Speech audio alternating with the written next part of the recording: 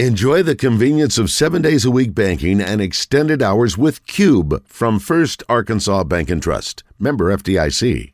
Enjoy the convenience of 7 days a week banking and extended hours with Cube from First Arkansas Bank and Trust. Member FDIC. Arkansas all day! Clint Stoerner is brought to you by Motorsports Authority. Stoerner throws, caught. Emmanuel Cook breaks the tackle. Touchdown, Arkansas! With two great locations and hundreds of vehicles to choose from. Stoerner, very confident. Throwing down the middle. Hey, this Clint Stoerner, he's putting on a show. Check them out or visit online at msastore.com. Play fake, Stoerner steps out of trouble. Wow. To a wide open receiver. It's Cobb towards the end zone. Touchdown! Probably turn my mic on, too. All right, let's bring him in. Clint Stoerner on the Brandon Moving and Storage Hotline. Good Friday, Mr. Stoerner. How are you? Man, I'm doing well, fellas. How y'all doing? Well, it was pretty good, and then I was just informed that it's official now. Tom and Giselle are going to call it quits. So sad. I mean, Is it? It's official. They made it public, huh? yeah, it sucks. I mean, poor guy loses to the Ravens last night and then divorce filing today. He's having a rough week. Wow. Yeah, I mean, I hate that for Tom. I hate that for Tom, man. But I got a sneaking suspicion that Tom's gonna be all right long term. He better get this football thing right. Is what I think. All right, so somebody's got to win the NFC South, and somebody's got to win. Somebody's got to decide what they're going to do with their lives going forward. Kurt Warner this week said that Aaron Rodgers and Tom should both hang it up. What do you think about the South, which it looks like nobody's interested in winning, and what do you think that Tom and Aaron should do? Well, I don't think either one of them should hang it up. I think you got to look at what's going on at both places before we start talking about hanging it up. Now, if we just want to hang them up because they're older players and they want to retire while they're still playing good football, then so be it. But I don't think either issue is based off of the quarterback not being able to play the position at a high level. I mean, if you look at the injuries in Tampa Bay, their offensive line has been absolutely decimated. Their defense is not as good as dominant as it once was. His weapons have been in and out of the lineup, and it's obviously ugly. But if they get healthy, or the guys that have to play the rest of the year, if they can get up to speed and get better every week, then I'm gonna tell you, I'm not gonna bet against Tom Brady when it comes playoff time. I'm not going to bet against Tom Brady right now to right the ship and win the NFC South. I'll tell you that. I mean, so I'm not ready to put a fork in either Tom Brady or Aaron Rodgers. I think Aaron Rodgers, this is just I'll be honest with you. I think with Aaron Rodgers, the amount of individuals that went on TV or went on the radio and was like, "Oh, they'll be fine." Aaron, the Green Bay Packers will be fine without Davante Adams. I think those guys should have to circle back and apologize. I mean, anytime you lose a coverage dictating, man beating wide receiver with unbelievable chemistry with a quarterback, you're going to feel it in a major way. And Green Bay just doesn't have any other weapons outside of Davante Adams, and they let him walk. So. It's a lack of weapons in one spot and injuries in the other. I'll lean into that before I lean into those two guys needing to retire. All right, let's talk about the game that more people are interested in around here, which is, of course, Arkansas-Auburn, and it has been 6 long years. I was starting to think about it, and I don't like math in the morning, but we're like 0 for 21 when it comes to teams from Alabama lately. Arkansas needs to break the streak, and somebody said yesterday, if you don't do it this year, when are you going to do it? Well, you know what? Why not now? What do you think about the matchup and Arkansas's chances this week? Look, I think this is a ball game that Arkansas should win convincingly for a couple of reasons. But one, we can start with the elephant in the room. There's clear dysfunction behind the walls at Auburn right now with Brian Harsin. Whether you go back to the off-season issue with the intern or the employee, the gal, the good-looking little gal they brought from Boise State, whether that's true or not, it's still dysfunction. It's still a distraction. It's still an issue. The turnover that they've had on the coaching staff in a short period of time with Brian Harsin The athletic director left and got congratulated by the athletic director at Tennessee for getting out of a bad situation. And now all of a sudden you got Brian Harsin, putting his foot down and reportedly putting his foot down and telling players that you can't redshirt the year. You either got to play or you got to enter the transfer portal and get the hell out of here. That's the most recent news, this week. Were there guys that left again, this? Sorry, Clint. Didn't Weston? You say there were some guys that left this week? There were 4 that left, hit the transfer portal, announced that they were leaving. Huh. Well, yeah. There's 4 of them, and look, he's lost half of his first recruiting class.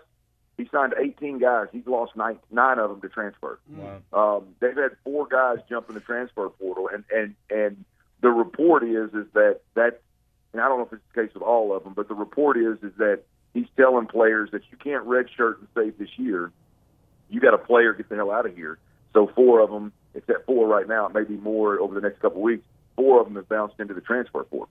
And so, I mean, that's just the most recent. Again, whether it's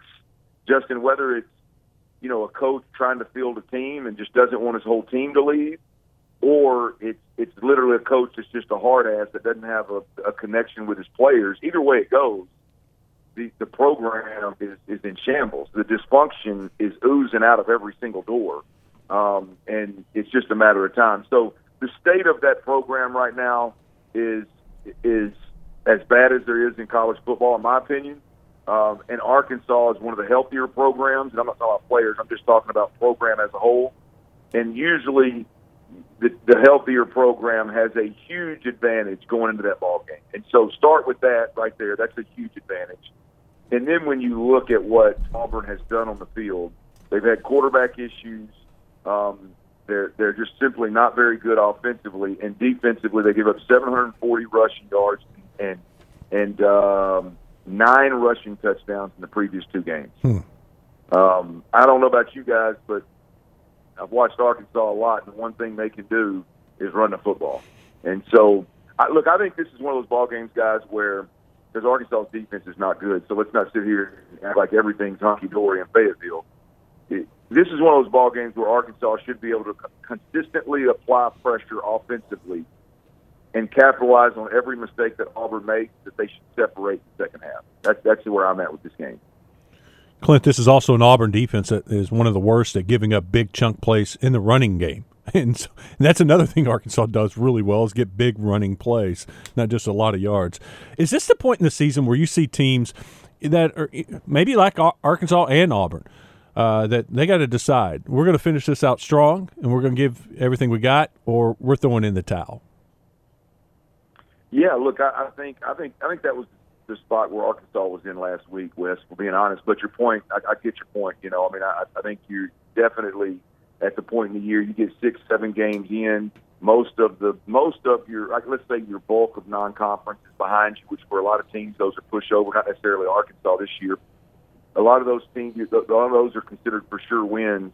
And you're at a fork in the road, man. You either gotta go out there and play your best ball and give yourself a chance to win SEC ball games, or like you said, you got to throw in the towel. Hell, it seems like Auburn's got a bunch of guys that are throwing in the towel already. Mm-hmm. Literally, they're transferring. So, I think the 2 teams are obviously in similar spots mid-season from a fork in the road perspective.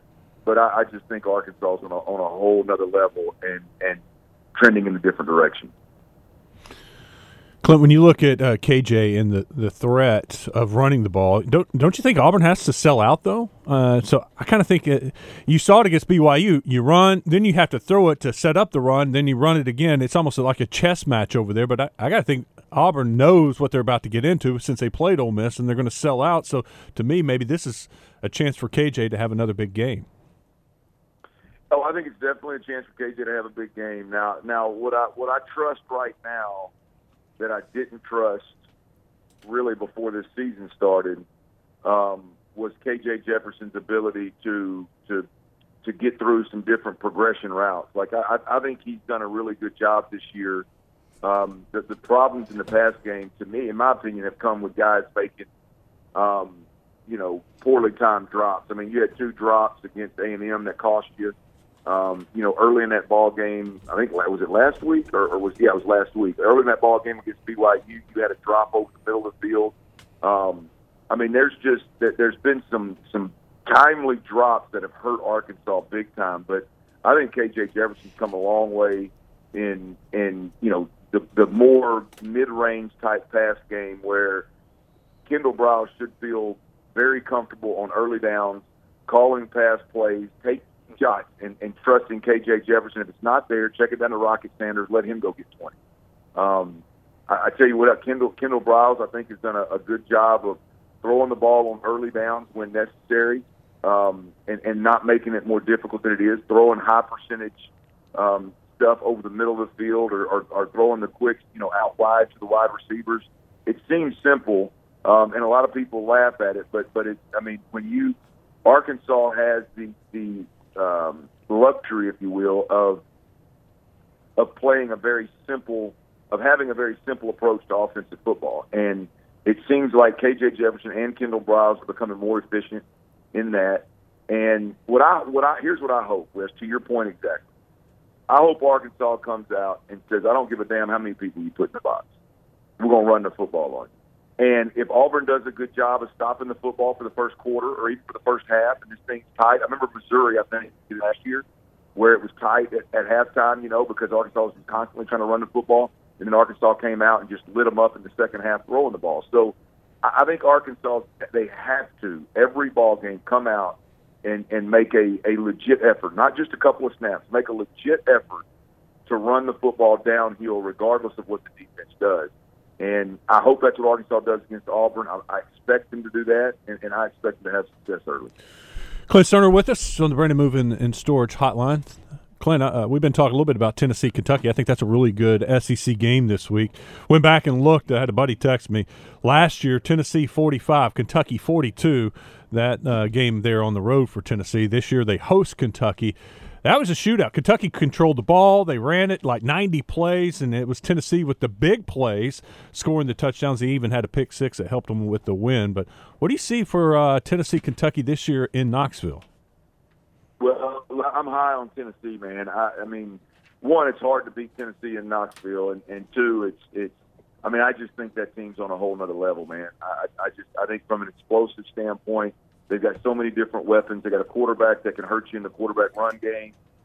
He can obviously extend plays, and he's a lot better than I gave him credit for in terms of making big boy throws. And I'm not just talking about the post over the top and the go routes and the seam routes that they're so good at attacking with. I'm talking more of the dig routes, the accurately thrown shallow routes that turn into 20-yard gains. I mean, they're just – I think that's a well-oiled machine. Here's the question with Tennessee and Kentucky, right, is at this point the question for Tennessee as it relates to being a top-ranked football team, as it relates to being a top 10 football team is what's their defense about?